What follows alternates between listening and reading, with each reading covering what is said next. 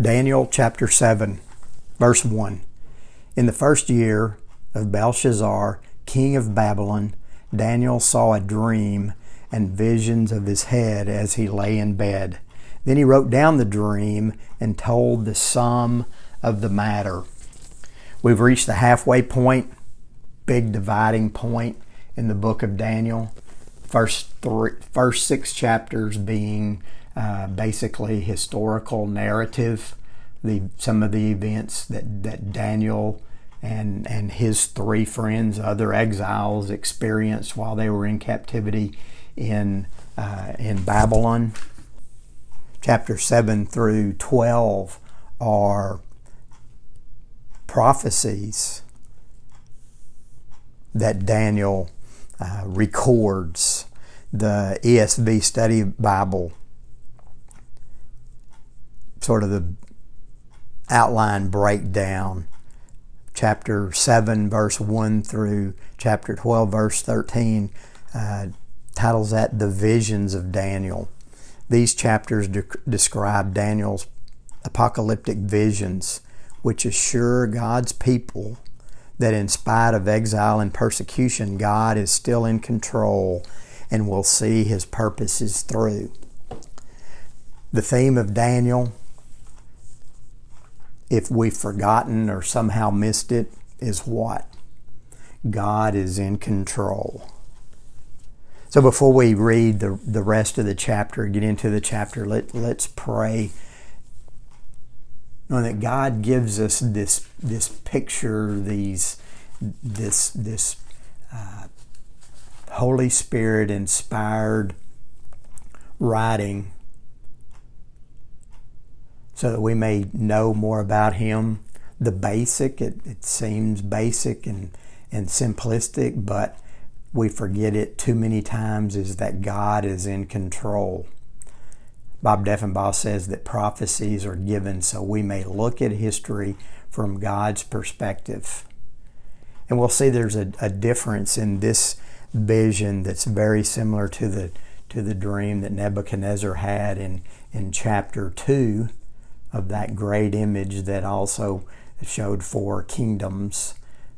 Just from the perspective of this is how God sees the earthly kingdoms.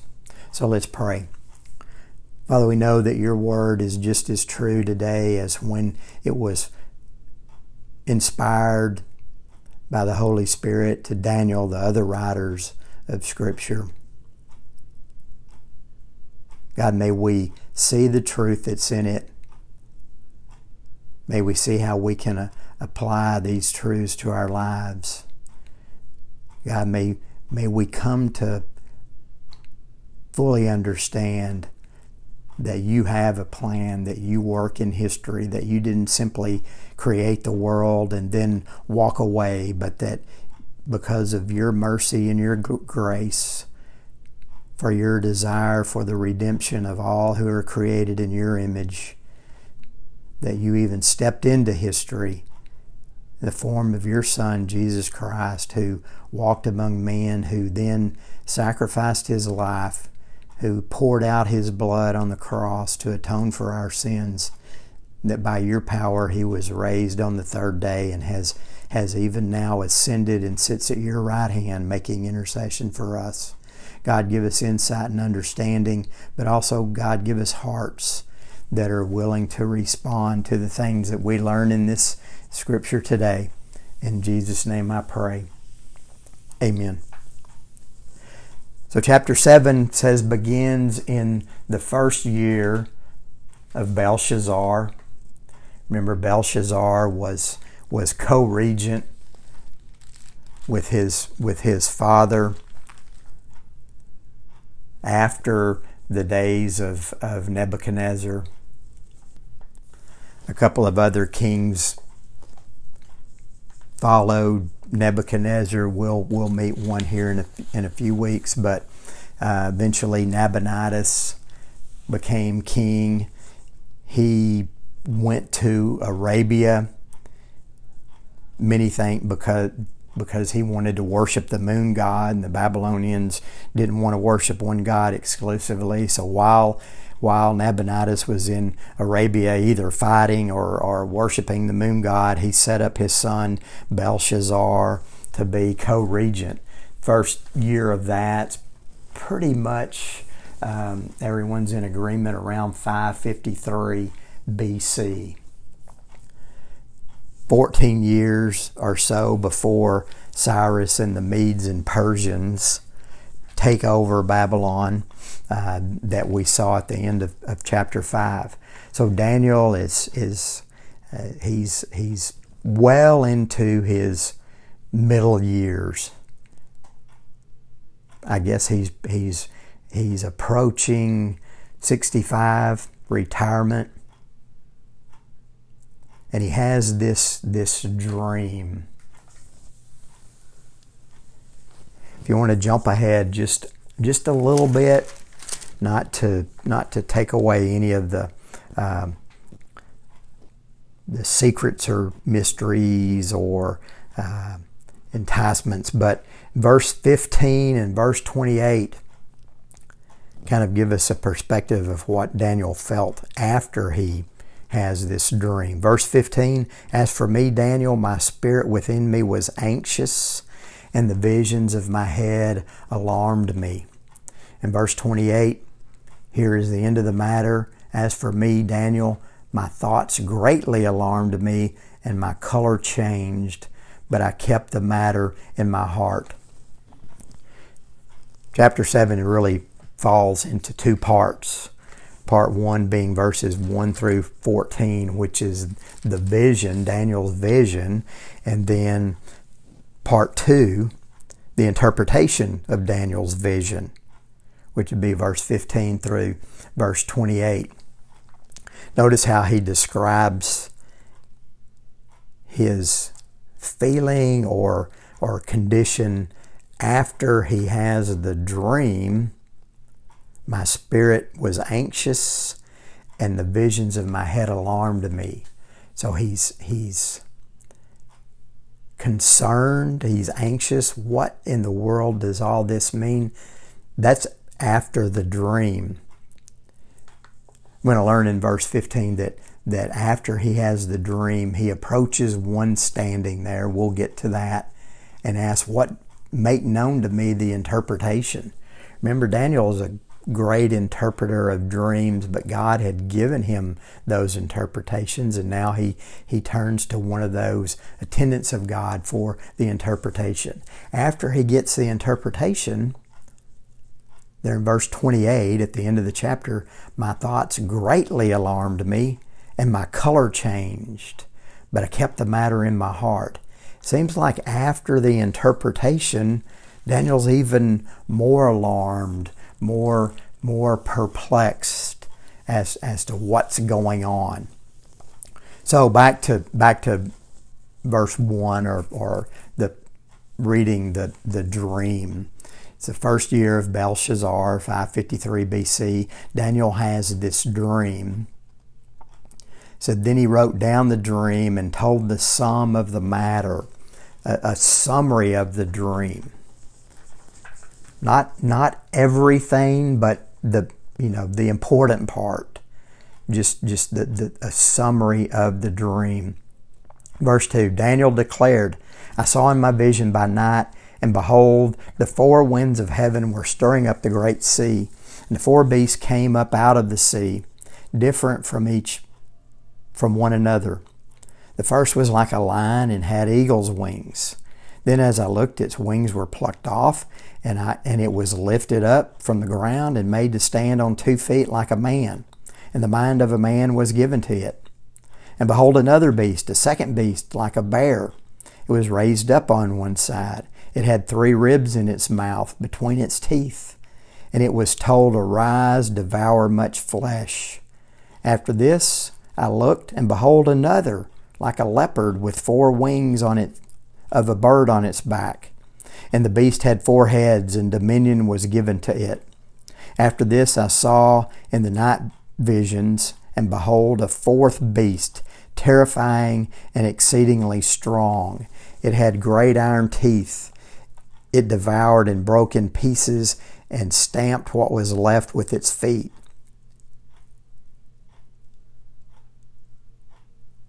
It was different from all the beasts that were before it. It had 10 horns.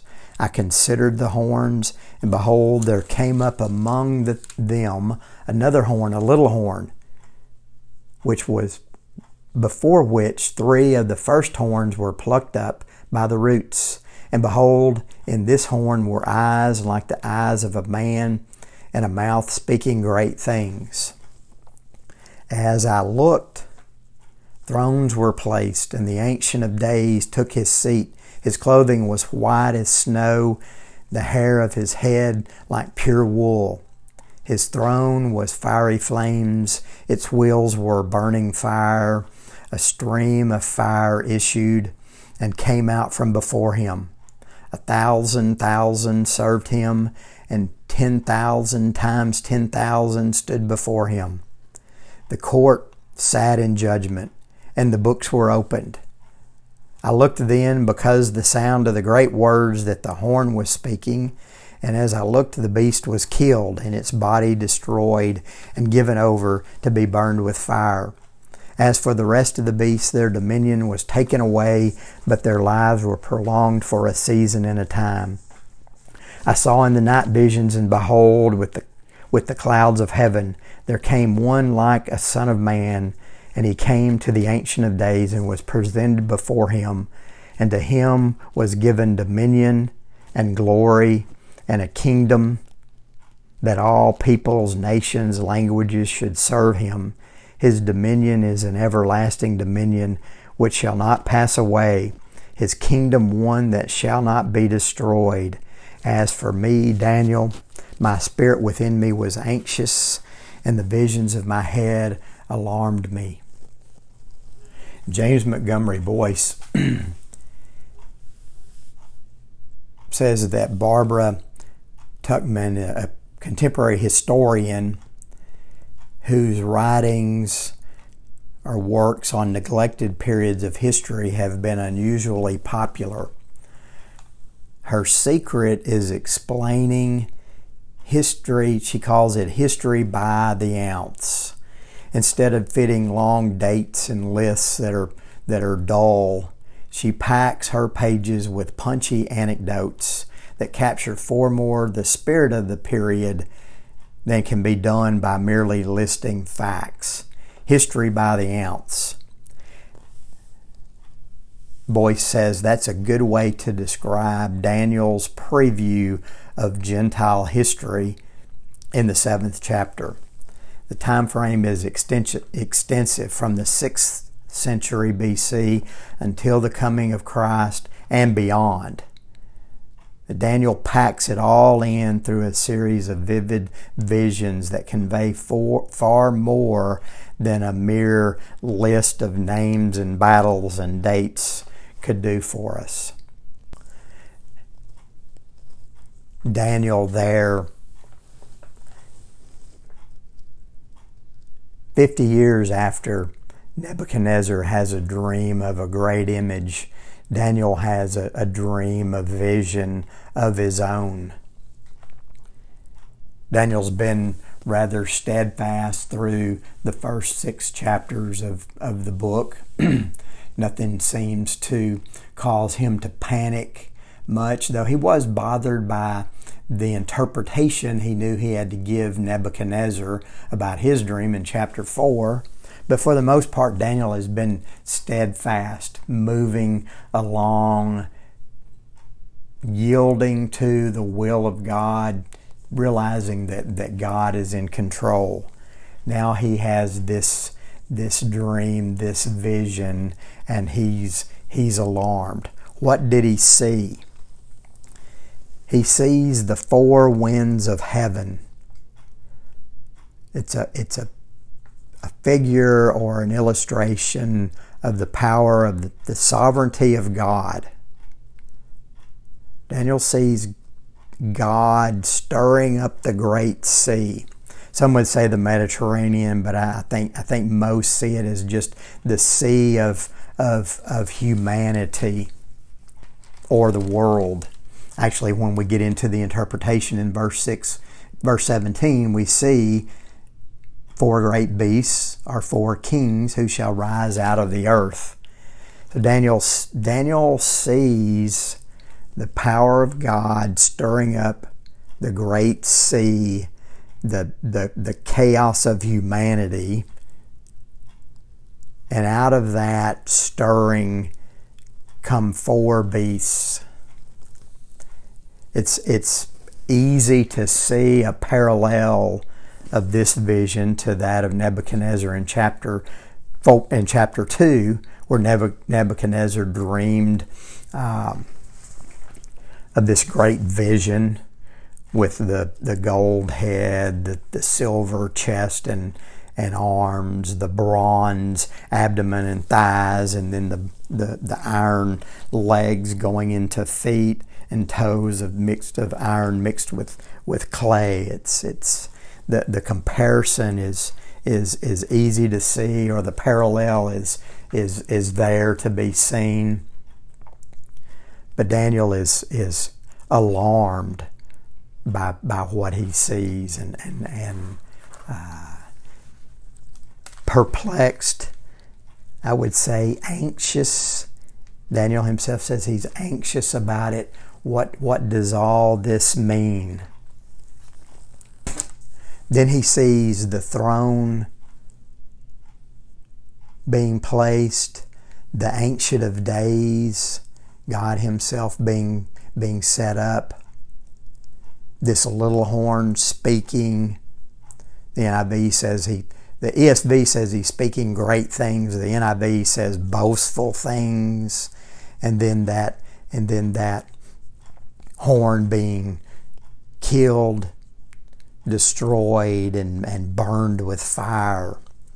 And then as he's seeing that vision, the clouds of heaven, here comes the Son of Man, and he comes to the Ancient of Days, and he's given dominion and glory and a kingdom that's everlasting dominion, an everlasting kingdom that will not pass away and will not be destroyed. Would that have made you anxious if you dreamed that dream? While Daniel's dreaming the dream, he looks to one of those that's in attendant to the Ancient of Days. Verse 16. I approached one of those who stood there and asked him the truth concerning all of this. So he told me and made known to me the interpretation. These 4 great beasts are 4 kings who shall rise out of the earth. But the saints of the Most High shall receive the kingdom and possess the kingdom forever and ever. So we're given the interpretation of the first part of the dream there in part of Daniel's vision. He approaches one of those, an angel, one of the thousands or 10,000 times 10,000, indicating a huge number. I was going to say a huge number, but I was going to say enormous, a gigantic number, huge number of those attending the Ancient of Days, who gives him the interpretation. The 4 beasts are 4 kings that come out of the earth. But the saints of the Most High receive the kingdom and possess the kingdom forever and ever. So he kind of tells him these are just 4 kingdoms, and in the end, the saints will possess the kingdom forever and ever. But we want to have more. We want to know more. But we need to be careful not to read into it more than what the text actually says. We're going to learn more about the 4th beast here from the angel in a little bit. But what is it?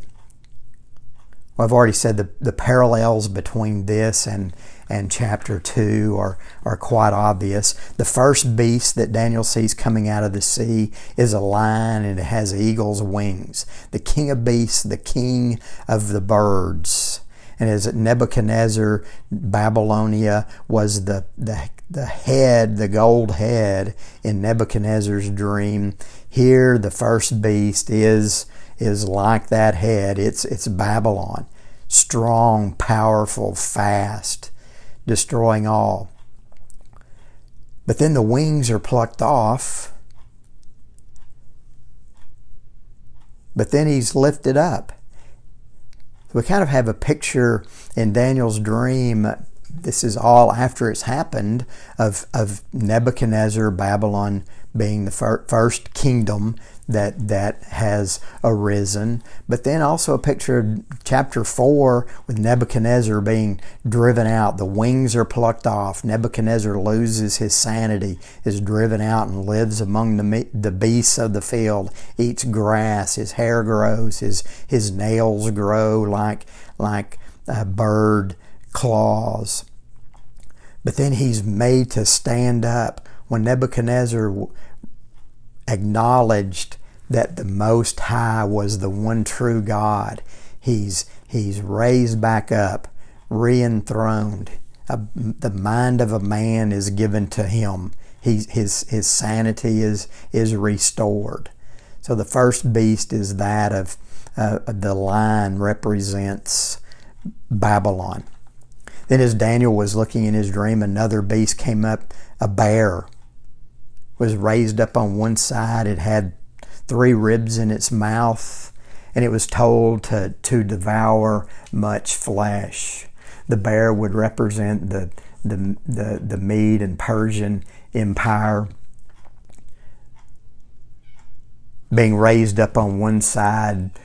Some say laying down, but I think it indicates a bear kind of standing lopsided. One side's higher than the other. The Persian Empire was stronger than the Mede portion of that combined empire.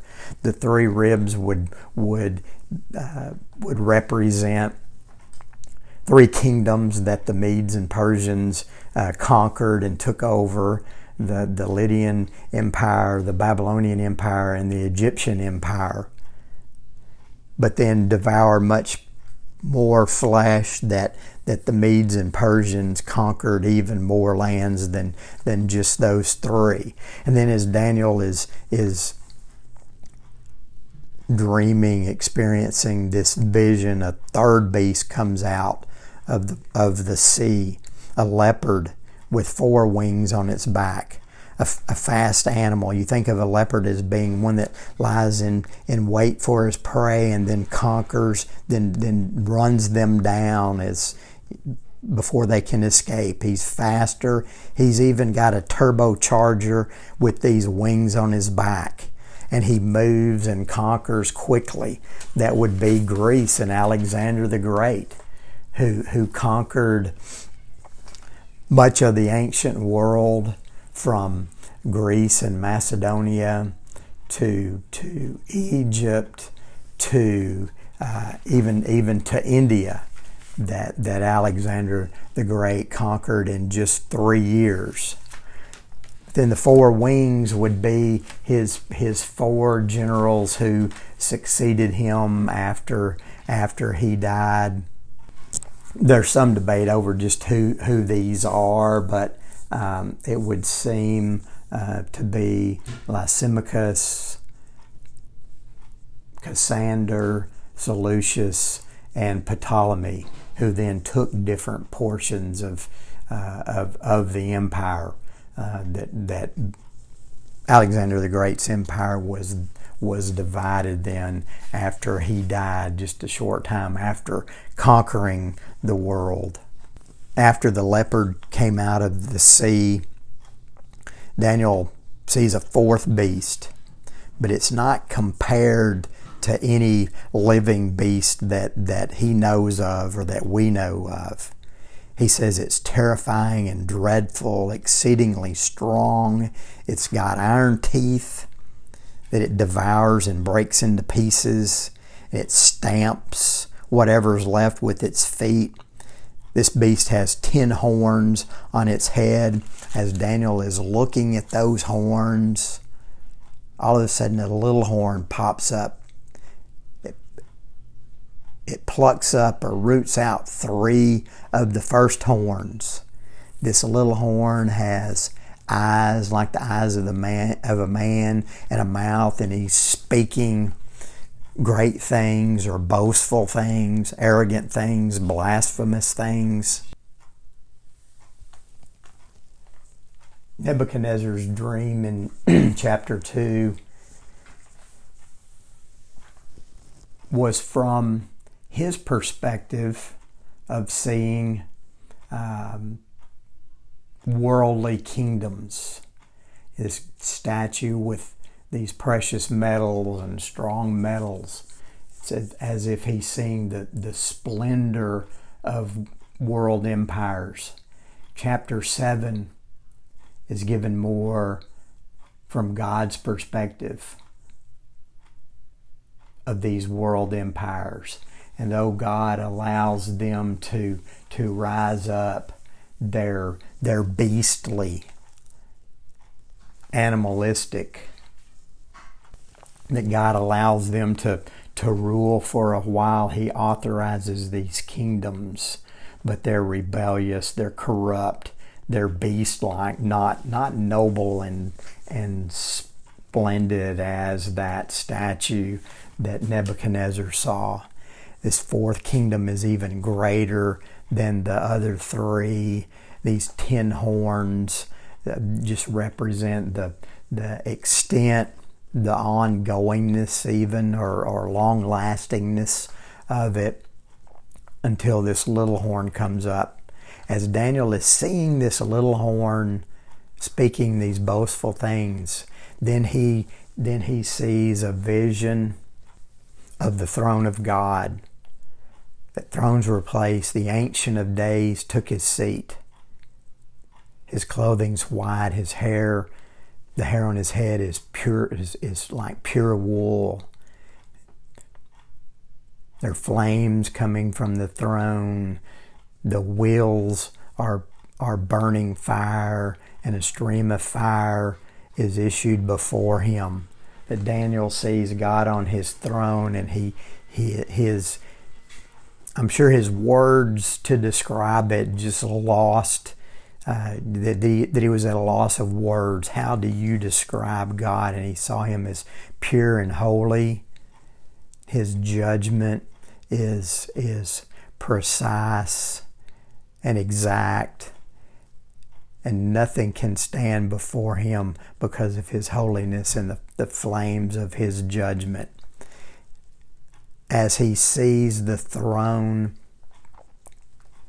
this little horn, this boastful horn, just keeps chattering away and boasting, blaspheming, and that beast is killed and destroyed and thrown into the fire. As he's seeing all that, it says, "Behold, in the clouds of heaven there came one like a son of man, and he came to the Ancient of Days and was presented to him. And to him was given dominion and glory and kingdom, that all nations and languages should serve him. His dominion is everlasting, will not pass away, and his kingdom shall never be destroyed." Daniel sees this in his vision, these empires. They continue from his time through the time of Rome, to the time of the incarnation and Christ, but even beyond that, to the end of time and the final judgment. He's perplexed and doesn't know. He's alarmed. He's anxious. What does this mean? He asks the angel. The angel summarizes the 4 beasts there in verse 17 and 18, and then the outcome of that judgment. The saints will receive the kingdom and possess it. They will reign with the Son of Man, with Christ, forever and ever and ever. Then in verse 19 we read more of Daniel's perplexity He said, I desired to know the truth about the fourth beast, which was different from all the rest, exceedingly terrifying, with its teeth of iron, claws of bronze, which devoured and broke in pieces and stamped what was left with his feet, and about the 10 heads, horns that were on his head, and the other horn that came up, and before which 3 of them fell out, the horn that had eyes and a mouth that spoke great things. And it seemed greater than its companions. This little horn seemed even more powerful, greater than the others. And as he looked, that horn made war with the saints and prevailed over them until the Ancient of Days came and judgment was given for the saints of the Most High. And the time came when the saints possessed the kingdom. Thus he said, thus the angel told him, as for the fourth beast, so this is the interpretation of the fourth beast, there shall be a fourth kingdom on earth, which shall be different from all the kingdoms, and it shall devour the whole earth, and trample it down, and break it into pieces.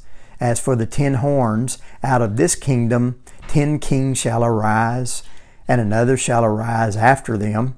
He shall be different than the former ones, and he shall put down 3 kings. He shall speak words against the Most High, and shall wear out the saints of the Most High, and shall think to change times and laws. And they shall be given into his hand for a time, times, and half a time. But the court shall sit in judgment, and his dominion shall be taken away, to be consumed and destroyed to the end. And the kingdom and the dominion and the greatness of the kingdoms under the whole heaven shall be given to the people of the saints of the Most High. His kingdom shall be an everlasting kingdom, and all dominions shall serve and obey him. Here is the end of the matter. As for me, Daniel, my thoughts greatly alarmed me. My color changed, and I kept the matters in my heart. So why, after being given the interpretation, is Daniel alarmed? Did the color go out of his face? I think it may be that Daniel is familiar with what Jeremiah has written to the Israel in exile, that they'll be in captivity for 70 years, then return to the land. But God is not going to set up his kingdom at that time. That Daniel learns there'll be more kingdoms coming. And even this fourth one that's representative of ongoing kingdoms will last and last. But he's fortified or encouraged by the fact that even though all these things are going to happen, that this little horn, this little beast is going to blaspheme, speak words against God, wear out the saints of the Most High, that he says, change laws only for a time. And then God is going to sit in judgment, and his dominion is going to be taken away. In some sense, that last kingdom is still ongoing.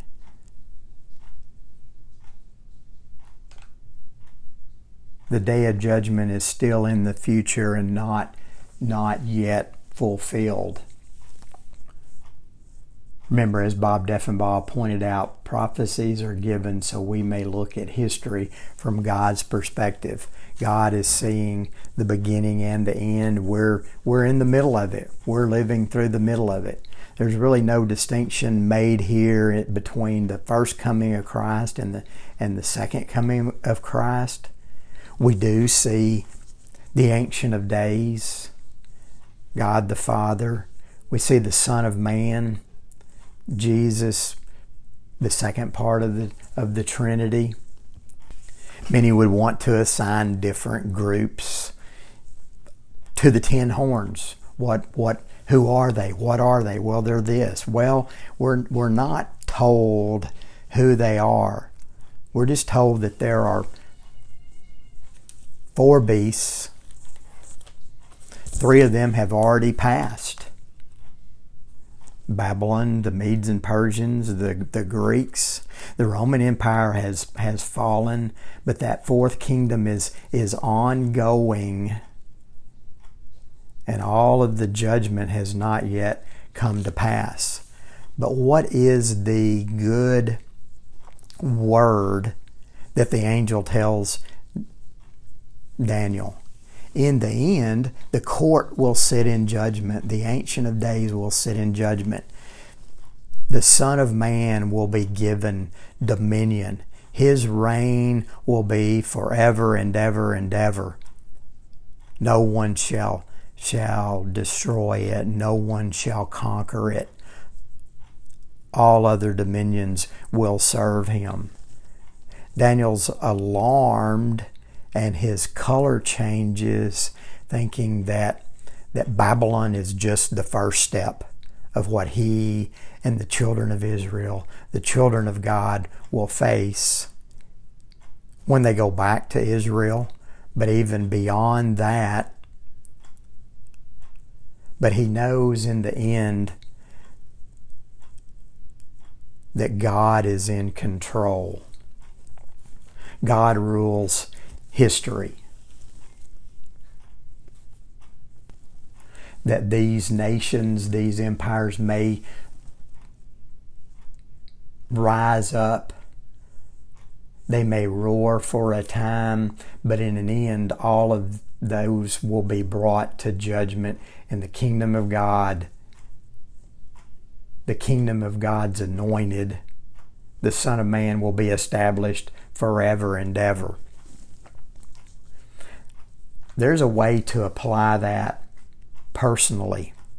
I mean, we certainly believe that when Christ returns and his kingdom is set up and it will last forever, it will be a pure and righteous kingdom. But can we apply that personally beyond that?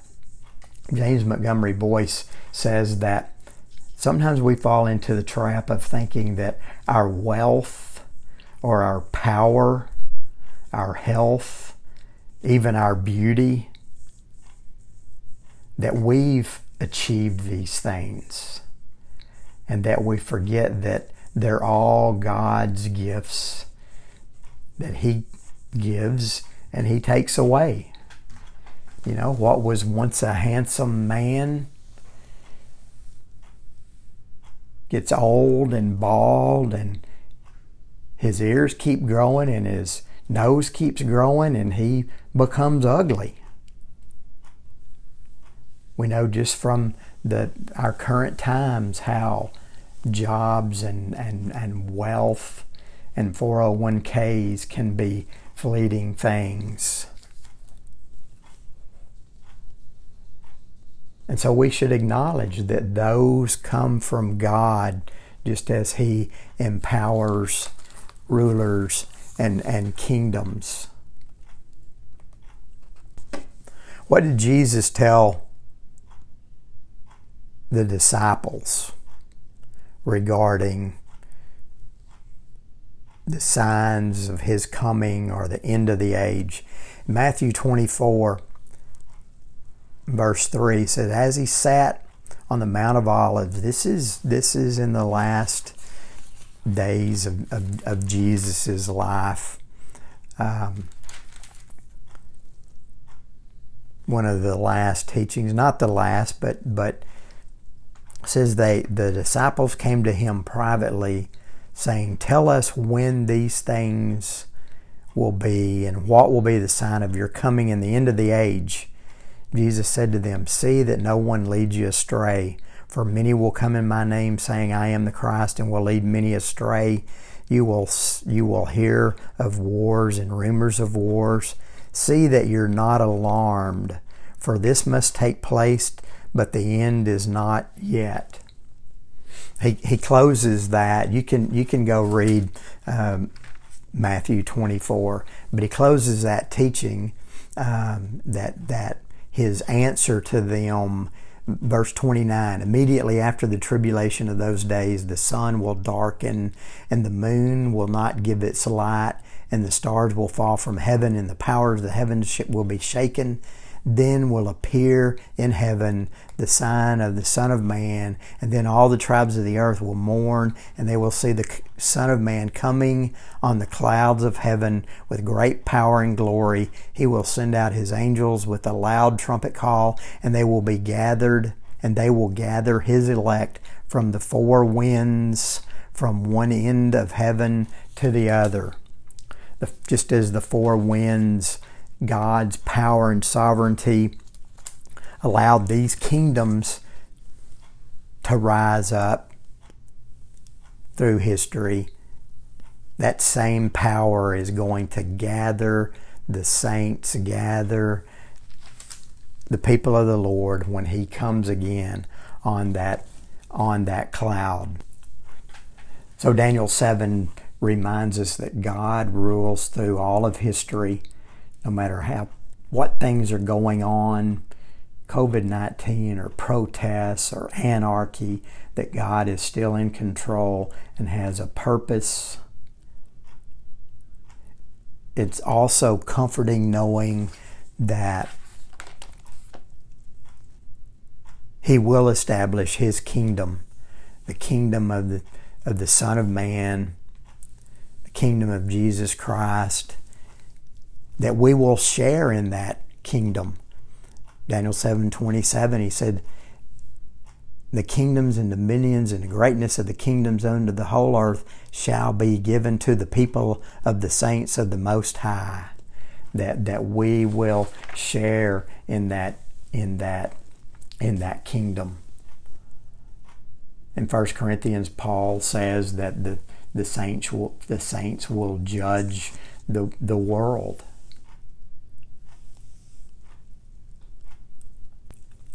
But he tells them, if you know do you not know the saints will judge the world? So if you're to judge the world, are you not competent to judge trivial matters? He's telling them to learn to practice that with each other, even during those times. And then Paul tells Timothy that we will reign with the Lord. So, do you wish that Daniel 7 spelled out exactly what's going to happen when?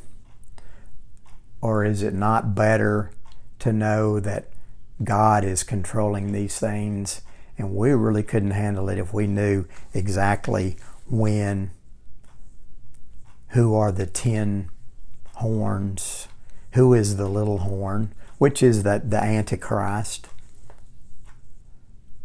Or is it not better to be content with knowing that God is sovereign and in control today,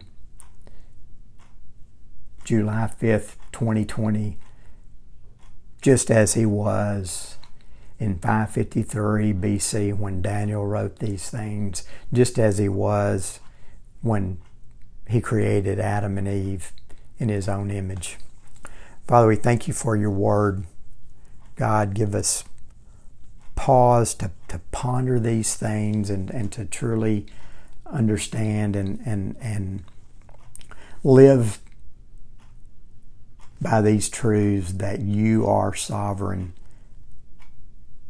and that though evil may be all around us, that we know that in the end you will judge, that all those will be consumed and destroyed, and that you will set up your kingdom, an everlasting kingdom that'll have no end, and that we'll spend eternity worshiping you, our Creator, our Sustainer, our Redeemer, our Deliverer, our Savior. In His name I pray. Amen.